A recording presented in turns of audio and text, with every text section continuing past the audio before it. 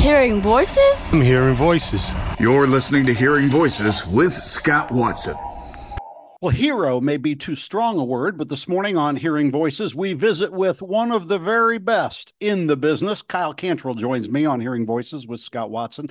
He's a member of the Country Radio Hall of Fame, and you hear him on Banjo Radio. Kyle, thanks for your time today. Hey, Scott, thanks for having me on. This is exciting. I didn't know I'd get to do this today, so I'm glad to be here. Let's go back to Memphis when it all started. How did you decide radio is going to be something I'm going to take a swing at? That's a great question. I've been asked many times. I don't have an answer to that question, Scott. I just always loved radio as a kid. For some reason or another, it was something I was drawn to. And I think some of it may have been hearing my parents talk about how much they enjoyed growing up in the radio era and how important listening to the radio was to them. And that fascinated me because I came up in the television era.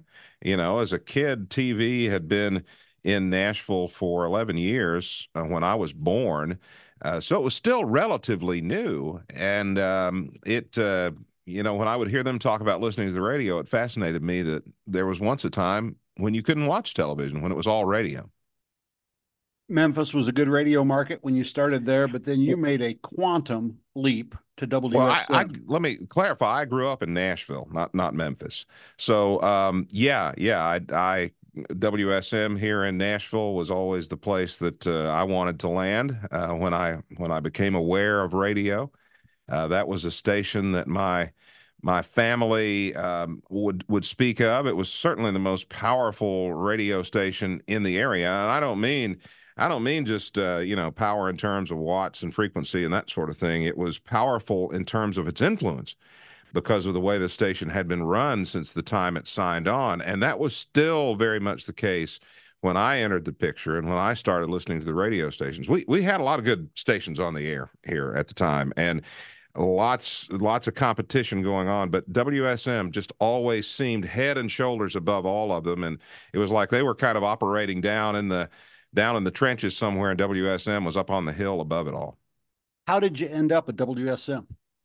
Well, I was in college, actually, when that happened. I had taken a job after my freshman year of college to try and determine if radio really was something I wanted to pursue. I thought, the best way to get into it is just find a job at a radio station, and I found an unsuspecting station that was willing to hire me and train me and teach me a little bit about the business. And I worked there for a couple of years, and I heard that there was an opening, or there was some talk of an opening, I'll put it that way, at WSM, where they thought they might want to take on some part-time folks. A friend of mine had applied there and had actually had a phone interview, and I thought, well, what's it going to hurt me to do it? And so I sent them a tape and a resume, and a few days later they called. I had a phone interview. Next thing I know, I was sitting there at the station being interviewed, and I had the job. So I was going into my senior year of college and working part-time at WSM. I couldn't have asked for a better situation. His is the oh-so-recognizable voice of Kyle Cantrell. He joins me this morning on Hearing Voices with Scott Watson. So you're at WSM, and it wasn't too long before you found yourself as a staff announcer at the Grand Ole Opry. You had to be thinking, my resume is getting good quickly. Well, it's odd, Scott. I first visited the Grand Ole Opry to be in the crowd when I was about 15 years old. And, I had grown up hearing it on the radio and was fascinated with that kind of radio. And only a station like WSM was still doing something like that. And I said then and there that that's what I wanted to do. I wanted to be on the Opry. If anything ever happened in my radio career, if I could be in a situation like that, that would be ideal.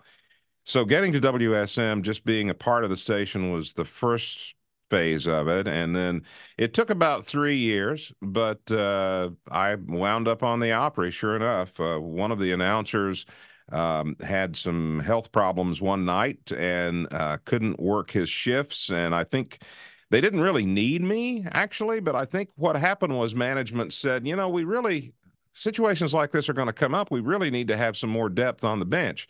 So they called me up and trained me to do that. My first night on the Opry, I was actually on the air for a grand total of 15 minutes after sitting there half the night, and then the manager said, "Well, thanks for being here. Go home now, and I'll call you if I need you again." And then there were a few weeks that went by before I was needed again, but that's really where my time on the Opry began. All of our shows are available at WHTC.com, and you can hear Kyle at BanjoRadio.com. We'll talk more about that tomorrow. So when you're a staff announcer at the Opry, your Rolodex grows really quickly. When you look at the contacts that you've got now, is there one person when you look at that phone and you think, wow, I've got so-and-so's cell phone number, and it still surprises you? Well, that's a good question. No, I've kind of, I used to be that way when I was younger, and actually this predates you use the term Rolodex.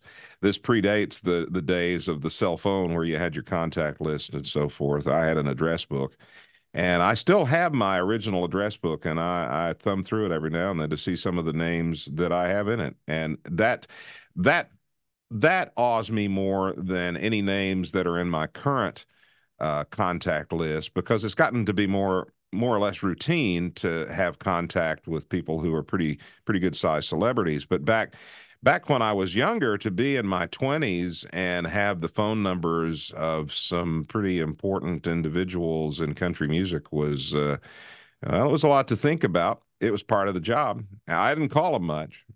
I didn't have the occasion to, but they would occasionally call me.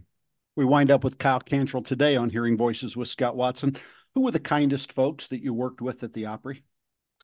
Well, I think the kindest of all was my hero and mentor as a Grand Ole Opry announcer, and that was Grant Turner, the late Grant Turner, who today is a member of the Country Music Hall of Fame.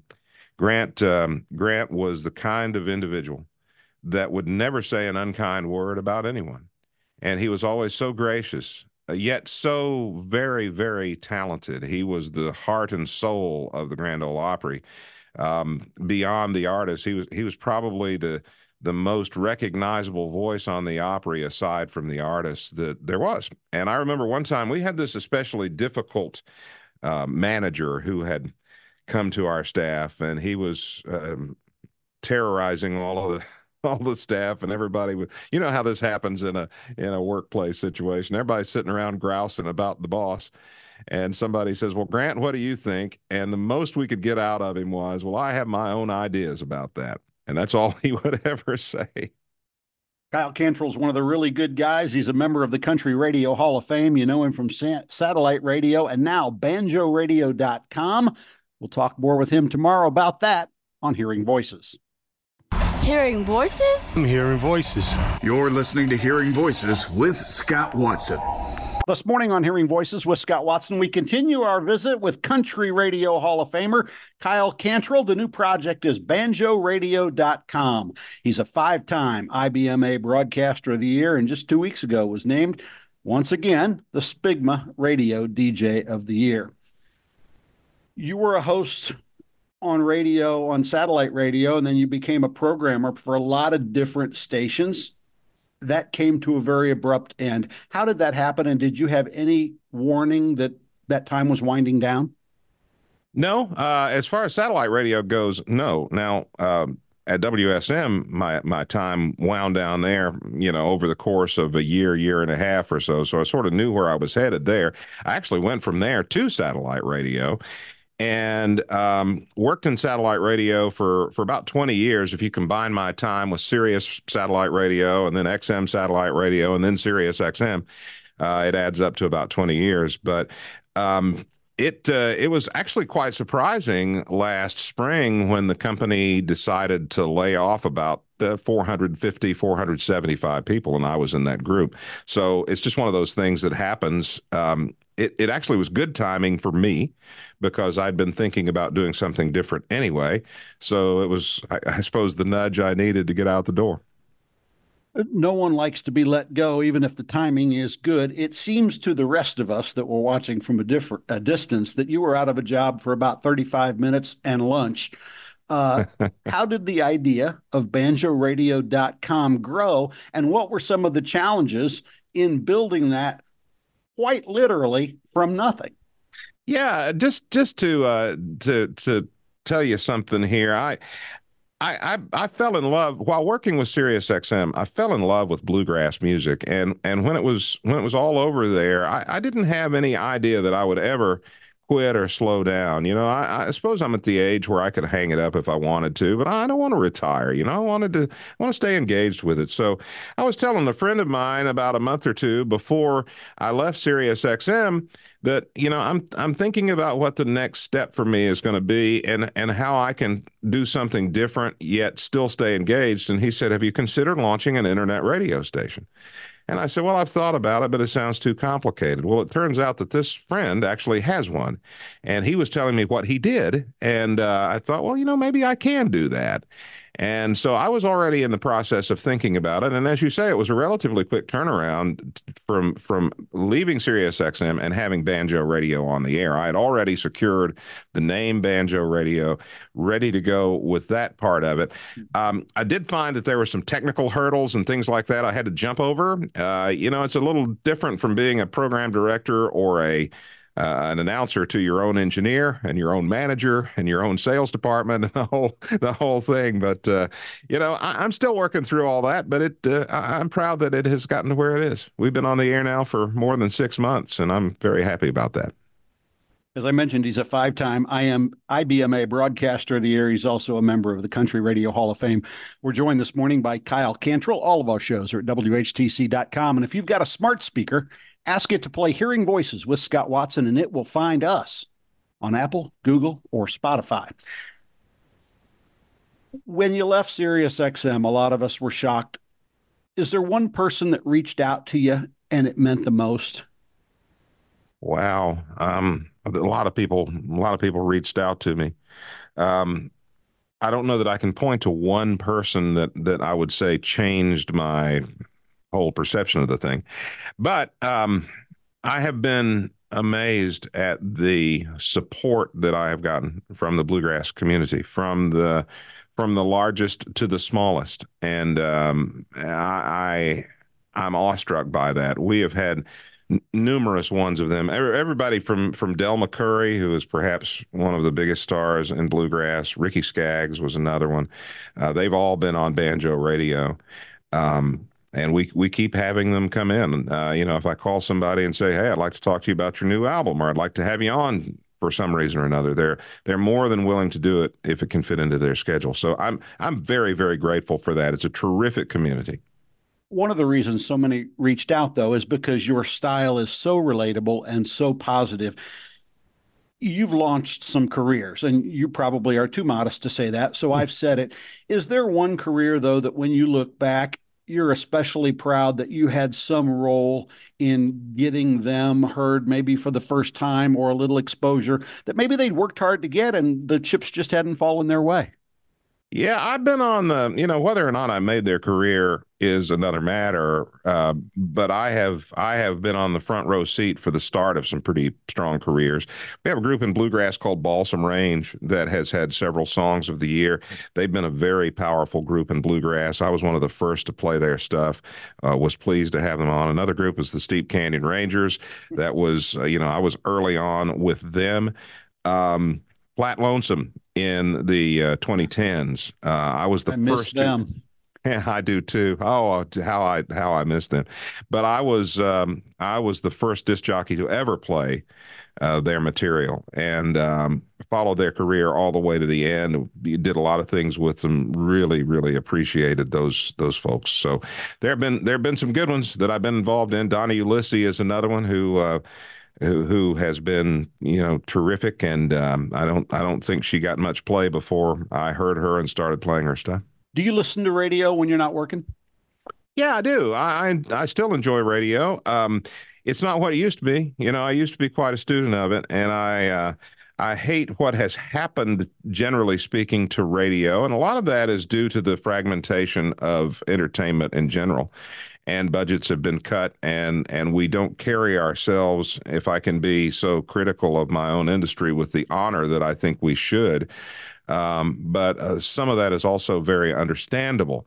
So I'm proud to be a part of the industry. I'm proud to have had a role in it and to work with some of the people I've worked with. I've gotten to be around, rub shoulders with some of the biggest country and bluegrass stars in that genre of music. And if there is anything I could change about my career, I don't think I would. I've been very lucky to have worked in a couple of places for a couple of decades each. And most radio people, if they can get 2 years out of a job, they're lucky. So it's been a great business for me to be in. Kyle Cantrell is a member of the Country Radio Hall of Fame. We'll have more with him tomorrow. We'll play Word Association tomorrow morning on Hearing Voices. Hearing voices? I'm hearing voices. You're listening to Hearing Voices with Scott Watson. This morning on Hearing Voices with Scott Watson, we wind up my visit with Kyle Cantrell. He's a member of the Country Radio Hall of Fame, and you can hear Kyle on banjoradio.com. We're going to play Word Association to finish out, but before we do that, I want to talk real specifically. People can stream you at banjoradio.com, but they can download an app and access you as well. Talk about that. Yeah, it's available in all of the app stores, depending on which device you have. You can go and find it. Banjo Radio is one word. We're also available on smart speakers. Just play Banjo Radio Live is the command. Amazon Alexa, we have a lot of listeners that way. So we'd love to have people have our mobile app. Of course, you can find us online, banjoradio.com. Just you can listen through your browser if you want to do it that way. There are a lot of ways to get us. And if you would like I have, a Banjo Radio shirt, a little donation in the store tab, and Kyle and Becky will make sure that one shows up at your house just like one showed up at mine. We're going to play Word Association. We're going to do past, present, and future. Okay. I'll give you a word. You give me just a quick answer. Grandpa Jones. Grandpa Jones, what a sweet man. I worked many Opry shows with him. Love Grandpa Jones. He was one of the most naturally funny individuals. He could just say hello and it would be funny. I'd loved Grandpa Jones and miss him terribly. Whispering Bill Anderson. Whispering Bill Anderson, perhaps one of the greatest and most gifted broadcasters and songwriters that I've ever known, and a terrific onstage presence. Very smooth, very easy to work with. I have done many shows with Bill too, and he's the best. Minnie Pearl. Minnie Pearl, what a sweet lady. I met Minnie Pearl when I had been an Opry announcer for less than a year, and I was assigned to work the Grand Ole Opry matinees, and she was so professional. She would always show up in costume, ready to work an hour before she was to go on, which meant that she would hang around backstage and talk to me, and those conversations were precious. Little Jimmy Dickens. Little Jimmy Dickens, Tater. He was one of the performers that I would always stop and watch whenever I introduced him on the Grand Ole Opry, because he had a power over the audience that to this day is unparalleled. And here was a guy who hadn't had a hit record in years, but he would have any audience in the palm of his hand within minutes, and just an amazing performer. Roy Acuff. Roy Acuff was my musical hero as a child. The first record I ever owned was a Roy Acuff record. And so I was awestruck by him when I started working at the Grand Ole Opry. And the first few years, really the first 2 or 3 years, I would introduce him every time I was on the Opry, and then just kind of go hide, and hope that he wouldn't speak to me, because I would be so, it would be so hard for me to respond to him. That's how much esteem I held him in.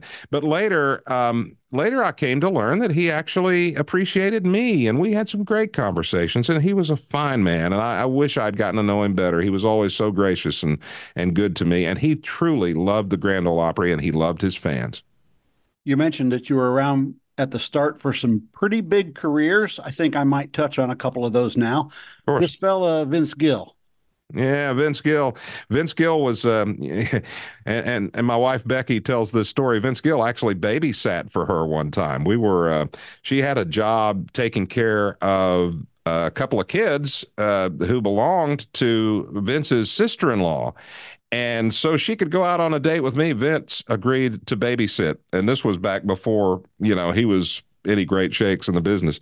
But I saw him grow as well. I remember his first few records were not big hits, but then it just kept building and building and building until he became the superstar that he is. And again, always gracious, always gracious. He's one of the kindest and most accessible people I've ever known.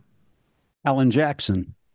Alan Jackson, I've not spent a whole lot of time around Alan, but what a good guy to be with. This is a recurring theme, Scott. I mean, you're mentioning people that I absolutely love. And Alan, when he did his bluegrass album, that's probably the most extensive time I spent with Alan. Was we had him do a track by track on Sirius XM, and I got to interview him just as I would have interviewed any other artist and play his bluegrass album. And he seemed to genuinely be glad to be there and to be playing bluegrass, which surprised me because he was such a big honky tonk style country star. Garth Brooks. Garth Brooks, probably, we were talking about little Jimmy Dickens and his ability to capture an audience. Garth, I think, went to school on Dickens because he had that same power. But the thing that Garth would do as well is he had this Ernest Tubb-like rapport with his fans. And I've seen him stand and sign autographs for hours and hours and hours. And I think that may be the secret to Garth Brooks. People could tell he really loves his fans. Alison Krauss. Alison Krauss, the most Grammy-winningest bluegrass artist in history. A lot of people don't know this about Alison, is that off stage, she is one of the funniest people you will ever find. She has a very dry wit, keen sense of humor. I've had the occasion to introduce her numerous times and be around her on stage, and I love her music. The thing about Alison is she could do just anything. I love it when she does straight bluegrass, of course, but she's risen beyond that and has proven she can do whatever she wants, and I love that about her. My son was a young boy, and he says, "Daddy, she sounds like an angel." Yeah, she does. She does. And especially in those early days, there was no one else like her. No one sang like her. And so when you'd hear that voice, you'd think that is the voice of an angel. Final question for the great Kyle Cantrell today on Hearing Voices with Scott Watson. You've been doing this a long time. You've rubbed shoulders, as you mentioned, with some of the biggest names in all of entertainment. Is there one guest or one day as a broadcaster that stands out for you? That's a hard question because there have been many milestones, Scott. One thing that I don't think I'll ever forget is the day we celebrated the 75th anniversary of WSM. And that year, about that same time, Radio and Records, which was a popular trade publication back in those days, all the industry read it, both in the music business and in the broadcasting business. They had named WSM Country Station of the Century. And so this was the year 2000. And we were celebrating our 75th anniversary. And we broadcast all day from the Ryman Auditorium stage. And the parade of artists that came across that stage, up to and including a call we got from the president, was just an amazing day that I'm not likely to forget. And to have gotten to be involved in that was a tremendous honor for me. And I'm glad that I could be in that time and place. Kyle Cantrell is one of my radio, if you will, heroes. I'm grateful for your time. I've had a chance to meet him a couple of times, and he as well is very gracious. But more than that, he lives next door to the daughter of a buddy of mine, and I am told he's a good neighbor. He's also the 5-time IBMA Broadcaster of the Year, the current, once again, SPIGMA Radio DJ of the Year, and a member of the Radio Hall of Fame, the Country Radio Hall of Fame. Kyle, thanks so much for your time today on Hearing Voices. Scott, an honor to be here. Thank you so much for having me on.